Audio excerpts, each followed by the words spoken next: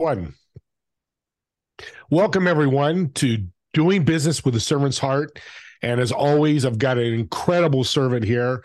I was on his show a few weeks ago, maybe last week, don't remember, but it was a great show. I asked Spencer to come on my show because he's going to teach you what it's all about to be a servant. Spencer, welcome to the show. Thank you, Steve. Good to be with you. Well, thank you for being on. And I want to dive right in. We talked earlier before the show about you work with your wife for many years. How many years has it been? And how do you guys work that? Well, we've been married 36 years, and the fact that we're still together, I mean, that's work, right? I mean, staying married. It's really a tribute to her and just how flexible and adaptable that she is. And that's a skill that we all need. And I am super lucky to have an amazing partner.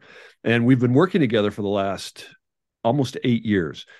And it has its challenges. It has its great benefits because we're business partners. We travel all over the world together, and that's fun because I get to have the love of my life and my partner there.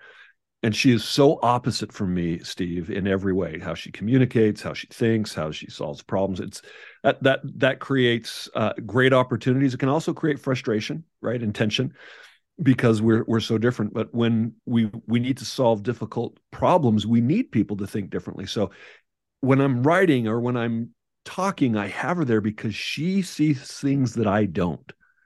And that is a valuable resource. And that's not why I have her around. I love her.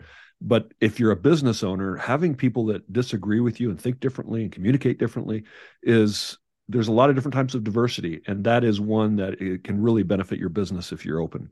I might have to borrow her. She sounds wonderful. Yeah, she is. I'm sure she's going to be expensive because there's a lot of value there, which is awesome. So and you're in leadership and coaching, so I want to lead into that, but what's the difference between having your wife as a partner or having like me as your partner or, just somebody outside your family influence? Where do you see the differences? Actually, there's probably some similarities, right? I don't command and control. I can't tell her what to do, what to do. And so, and really, leadership is about influence and engagement anyway. It's about getting the discretionary effort of your team. So, in that respect, it's the same. The challenge is that we have to have different relationships. I had a boss one time that I learned this from he was a great mentor of mine. When I was out of college, I was 27 years old. I had my master's degree and I started working, actually 26. So my wife and I moved out of, our native home in Utah, and we moved to Missouri. And so, it was a big change for us. And I remember working for this gentleman, Kelvin Cullimore, great mentor, still alive today, but he was my boss. I had a church relationship with him. He was a friend. He was a mentor. My parents had passed, and so I have someone that was a father figure to me. So I had all these different multiple relationships with him, and they were different in every setting. At work, I had a work relationship, and at church, and then at his home as a guest and as a friend. I had to learn how to adapt to those different circumstances. And I think that's been very helpful to me in my relationship with my wife, because I have, we have our personal life, and it's hard sometimes when you're an entrepreneur to shut off work and have just personal stuff and forget work. And that's hard for a lot of people to do, because it's like we're in a society today that's always on, and that's really hard on relationships. So one of the challenges that you have is when there's pressure and tension on a relationship at work, that can carry over to your personal life. So how do you create that environment where you relieve that stress and have a loving and supportive husband and wife relationship? It takes effort. Yeah. And you said that a number of times, and I agree with you. But the flip side is, my wife doesn't understand what I do. Your wife does. So you guys come home, she knows exactly what you guys are doing, which is a benefit. Yeah, it is. And she doesn't want to do the stuff that I do. And so she chooses to do different things, which is great, because those are the things I don't want to do. So we have a division of labor that is very, very helpful. And that's where the similarities come in. If I had a partner my other partner, James, and the same way we do different things. I'm great with tech. He's great with sales. And Exactly. listeners, if you hear what Spencer's saying, which is why he's an authority and why I want him on the show, he's saying some nuggets here that I want to remember is split your jobs. Find what that is. And if it's, and Spencer, if it's not a fit, whack the partnership out. That's probably the wrong word, but you know what I mean. Yeah. Cut your ties, right? Yeah, and that's something that we also, it's harder when your partner's your wife, but one of the ways that we talk about that is what are things that we want to outsource that you're not happy, because we have soon to have 7 grandchildren. Part of her what just gets her excited, it gives her passion in life is family and spending time with them. So, when she started as my partner, it was I needed the help. And today we're getting to a place where it's like, okay, you don't want to do that? Let's outsource it. I love that, because that's what people should be doing nowadays. There's so many opportunities. I want to delve into words that caught my eye: the team performance authority. It's very unique to me. I'm a sports guy. I get it right away. Why why'd you put those words together under your name and tied to your business? It has happened to me over my career and life that I've just come to realize that we need teams everywhere. We need teams in our families. We've been talking about that. My wife and I are a team, and those that work with us. We need teams in our churches, in our communities, and of course in our businesses. And we just can't get the work done by ourselves that we need to have and be productive or efficient.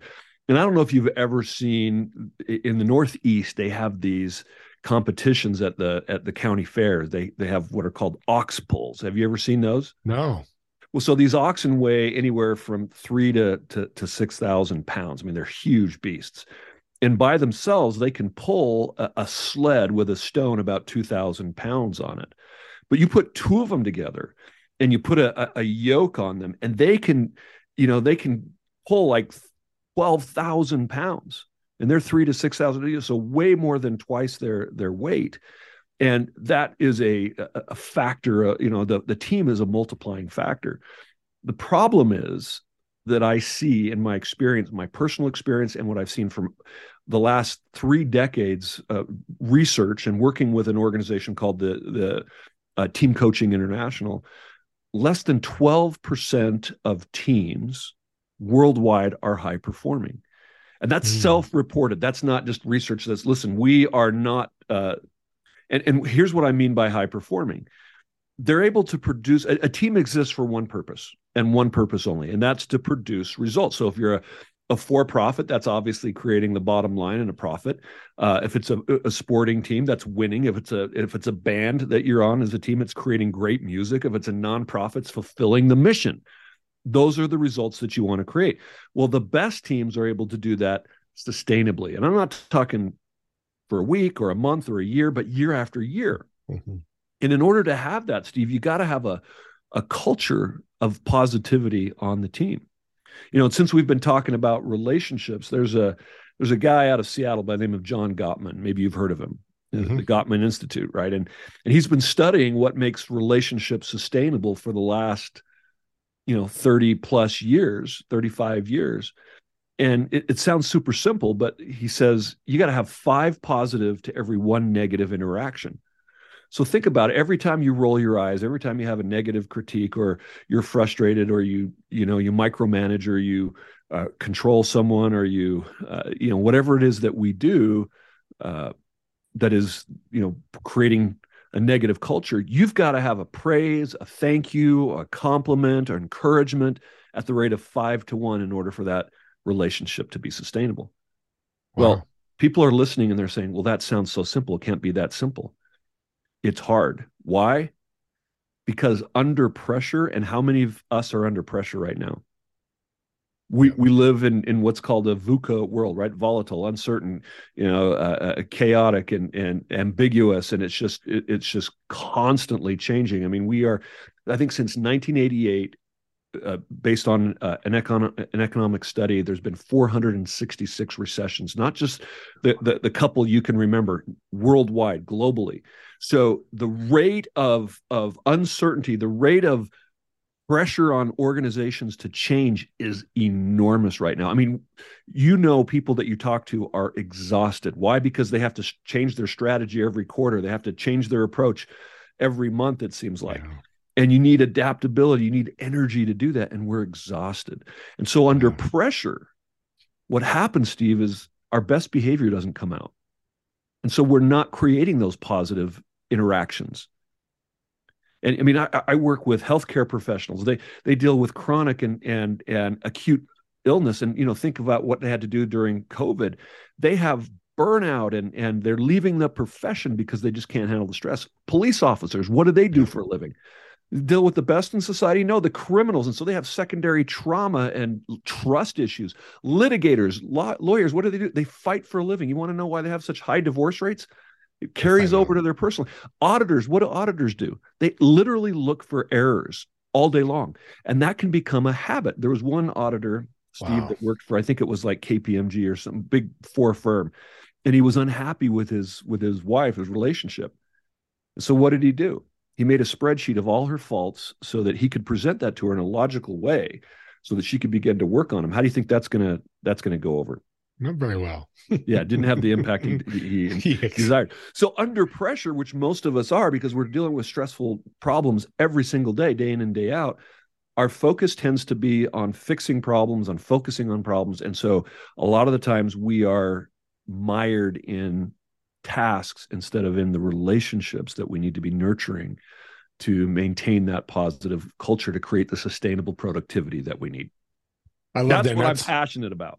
Yeah, and it exudes out of you, your pores. I can feel it, and I love that because that's what serving's about. It's such a positive action, no matter way it is.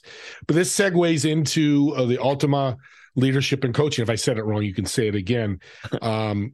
Leadership and coaching, and I love leadership underneath there because that's all you're talking about is being better leaders. The leader will find those 5 positive for that 1 negative. Correct? They will if they're aware and they're focused on it. But as I said, that means 88% of us are not. It's a large number. It is a large number, and it's a problem. And that's why we see the trends that we're seeing with people, even though the economy is down slightly this year, there's still a lot of jobs available. People are jumping ship. They're leaving. 40% of people in the U.S. are looking to change their job at almost any moment. Why? Because they're frustrated. There are opportunities somewhere else that are looking for a better one, better relationship, more positive. Right. And so that's just a symptom of poor leadership and of that culture that is not focused on creating that sustainable teamwork. Right. Well, let's take a journey. I'm your new client. I'm coming aboard. I'm ready to go. Let's walk through an onboarding, a journey that person would have with you. Once you've done a discovery call, it's a fit, and now you're moving forward with them. What's the next steps? So, gosh, it's different for every person. I mean, I just had one of those discovery calls with an organization, one of the largest engineering firms worldwide, based out of the Middle East, yesterday, and I got a call from the director of talent development and training, and they have a challenge. This is exactly what we're talking about: interpersonal skills, poor communication skills, and they've taken surveys within their organization where the junior employees are frustrated because they're not being mentored, they're not being treated well. And that's not what their culture stands for. I mean, they have a history since 1955 of being a company where they develop their people, and so they have a pain point. So that's the first thing, and then they have to find you. Well, how did they find me? It's interesting. This is your podcast is really about servant leadership. Well, I happen to be doing. Lebanon right now is a country that has a economic disaster, and people in that country are suffering. I happen to be doing an event in Cyprus, not very far. It's about 100 miles from Lebanon, where I was paid to go and speak. And I had created some friends in Lebanon who heard that I was coming, and they're like, "Oh, you got to come to us." I did some free webinars for them. I gave because I wanted to help them. And they found out that I was coming, and they said, we'll ship you over here if you'll just, can you speak to us for free, and we'll pay for your airfare, and my wife, my partner. And it was such an amazing experience. They just did. I couldn't have paid for a better experience myself. Wow. If I'd done it. And they just made us feel at home. It was the most wonderful experience.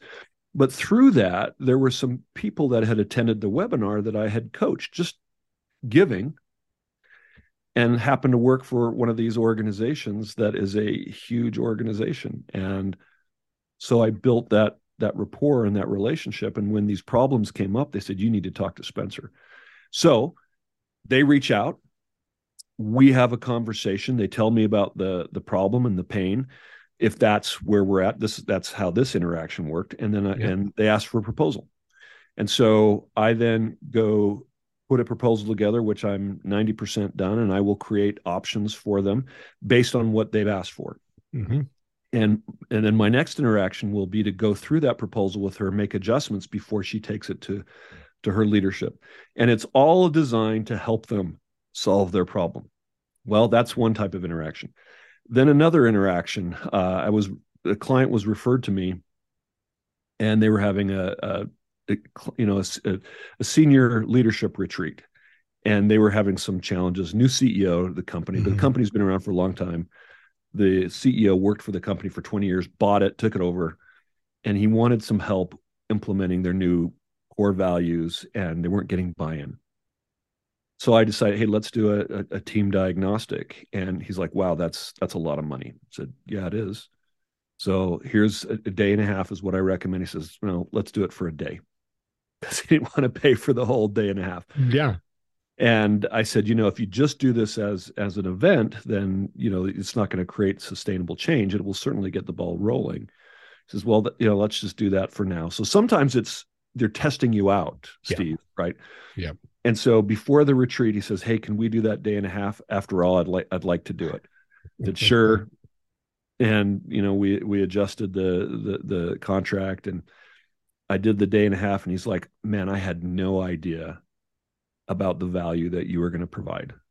So sometimes that happens because I don't always do a good job of creating the value. Yeah. He says, I need you. And so it starts out where it's like one off. Sometimes it's a half day workshop. Sometimes it's a one coaching session with an executive. Sometimes it's a retreat. We have a huge impact, and like, can you hang around and help us? And then as I get started, they're like, hey, this is working so well. Can you help this person and then this person? Yeah. And it just grows. And so that's typically how an engagement works. But sometimes you got to prove yourself.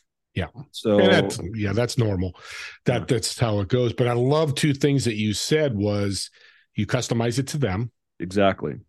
And that's important because you find their pain point. And it's so simple, but people don't do that. We talked earlier how we get on LinkedIn these sales. We don't know our pain point. They're like, hey, buy my product and we'll get you 200 sales. It's like, but maybe I don't need 200 sales. See, we're brother from another mother. I love it. Yeah. And that's interesting. I love that because there's a lot of coaching out there, I love that uniqueness, but I also love the fact that you work with them and give that suggestion, not aggressively, but hey, day and a half is the best, but I'm not walking in your shoes. If you think a day is going to work, but here's what and you put it on the table.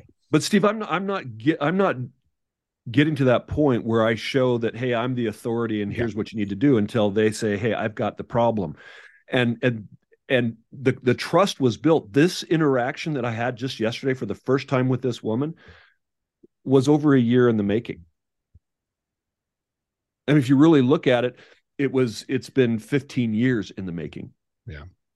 Because even before I started my business, the relationship that led me to this relationship was all about relationships, and it just keeps growing from there. And so when she calls me, then that's me being able to say, I have the authority, and here's what I can do and what I recommend, but let me put together a proposal. And she, we haven't talked budget or anything like that. So it's just, that's when, negotiations happen is like, hey, how big is the problem? What's it worth to you to solve that? And, but mostly what happens if I'm doing LinkedIn, I never ask It's if I connect, except for that, I ask for a connection. So sometimes what I will do is one of the best ways if you want to find clients. This is something that I practiced during COVID. Is if there's someone I'd like to have as a potential client, reach out to them and stalk them on LinkedIn. Yeah, you can do that. It's legal.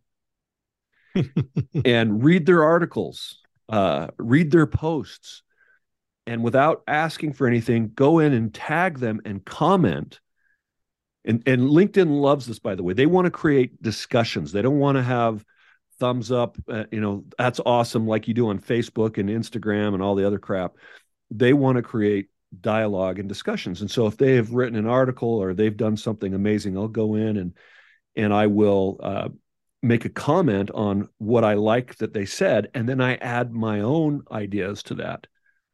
And pretty soon they get they say, who's the Spencer guy? Wow, he just promoted my post and me and talk good about. I mean, you can cross-reference people, you can do all of this giving without ever asking.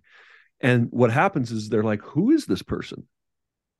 So then once you have them respond and you have a little dialogue on LinkedIn, it's, hey, I'd really love to connect with you. I send an invite. And once they invite, I don't start selling them. I just say, I'd like to get to know a little bit more about you. Would you be open to a 15-minute discussion?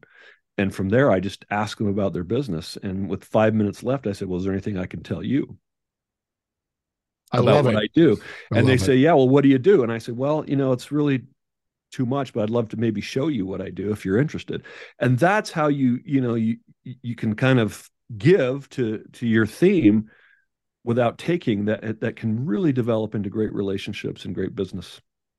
Great nuggets, golden nuggets you just threw down there. Listeners, listen to this again, because what he just told you about LinkedIn could be a game changer for your business. It did for Spencer during COVID. Because you gave such a good tip. Yeah, exactly. Shout out your contact information, because I'm sure some people want to reach out and talk to you more about LinkedIn and building relationships. Yeah, well, just message me on LinkedIn. It's just Spencer Horn, and you will. I should come up. There's not too many of us, and the challenge I have is I'm almost to the max of followers. Of connections. So I'm almost to 30,000. But yeah, you can certainly message me, and I'd love to chat with you. That'd be great. Great. That's awesome. Let's talk about books. Yeah. You mentioned earlier a couple of books that you really like that could help the audience. Well, there's some great books out there, and I have a huge library right here in my office. I have a couple behind me that I refer to people a lot. But one that I'm listening to right now that I think is fabulous, and I actually started listening to it because of a client, a CEO that I'm coaching, and it's called The Illusion of Money by Kyle Cease. And it's hilarious because Kyle is his background as an entertainer, but he has just done a tremendous amount of research and built a business around helping people and their relationship with money. And it's fabulous. It's well written and a lot of fun to listen to. Gosh, Atomic Habits by James Clear is great if you want to develop those small habits that make a big difference every day. The Ruthless Elimination of Hurry by Mark Comer is another one, which is, we got to slow down and have a life. And that's really hard for me to do. Yeah. And lots of others. So that's a couple. No, that's a good number. And audience, reach out. I'll put this in the show notes as well. And his contact information. We're running out of time here. Spencer, you're a delight. You really are a servant. And I love that about you. The listeners, I hope you got that. If not, reach out to me and I'll tell you why. Reach out to him. He'll answer any discovery questions. If you've got a connection for him, reach out. I'm not shy about that. I did 1,000 referrals last year because when I meet people like you, Spencer, I've already got people I'm going to introduce you to. And that's the power of doing business right, business with a servant's heart. Yeah. So thank you for being on the show. This has been a pleasure. I want to leave the audience with something powerful. I know you have one, a great tip for them that they can take on their journey and help them grow. Thank you. And thank you so much for having me on the show. It's been so awesome to be with you. And I so loved having you on our show with Christian. One of them was the tip for LinkedIn, but since you're giving me another opportunity, we live in a world right now that is focused on just, we even talked about it in the beginning of the podcast, just focus on your strengths, right? That's good and it's bad. The bad is if you think about sports, if you play golf, and do you play golf by chance I ever? do. So do you have a favorite club that is your best? My putter. Your putter. Okay, great. So how many clubs are there in a typical set? I 12, think, 13? yeah, something like that. Yeah. So what would happen if you were to tee off with your putter? My game would change. Game would change, right? Because so your putter's your best. So which is your worst? My driver. Your driver. So probably if you were to really spend most of the time with your strength, your putter, you might get some marginal gains. But where you could really make a big impact on your game is working on your weakness, which is your driver. Now, the world tells us, just do what feels good, work on your strengths, do those things that you're comfortable doing. The problem with that is we once had a guest that I just loved having on my podcast, Scott Hamilton, the gold medalist. And he said something that fits exactly with my philosophy. And that is, he said, what is the greatest strength? It's lack of weakness. Now, the problem is that our strengths, it's like sugar, right? I mean, we feel good, but working on our weaknesses takes energy, takes effort. And so you have to be very strategic about it. So one of the things that I do is I help leaders identify their strengths, because that's great, but more importantly, their blind spots. What is it that's causing them to have negative interactions so they don't have that 5-to-1? Typically, it's their weaknesses. It's their driver when they need to use a putter. It's their putter when they need to use a driver. So it's the ability to be able to adapt. And the best leaders, based on a lot of research, are able to use all of their clubs. Well, some of you are going to be better at than others. So what do? You have to be very strategic about working on those blind spots. And with that strategy, that's how Scott was able to win the gold medal. His weakness was the number one skater's strength. And so he made that a strength. He was never number one in it, but he was second or third. And then he added that to his other strengths. And man, that's one of the ways that you're going to create that positive, sustainable culture. That's my tip. And one of the ways that I do that is I have a great tool, a behavioral assessment that I use. And with that, I help leaders identify what's that one thing that they could start working on. You don't want to work on everything that's a weakness, right? Because that can be defeating and frustrating. So start with one. And if you just got 5% better at that, that's a game changer. That's my tip.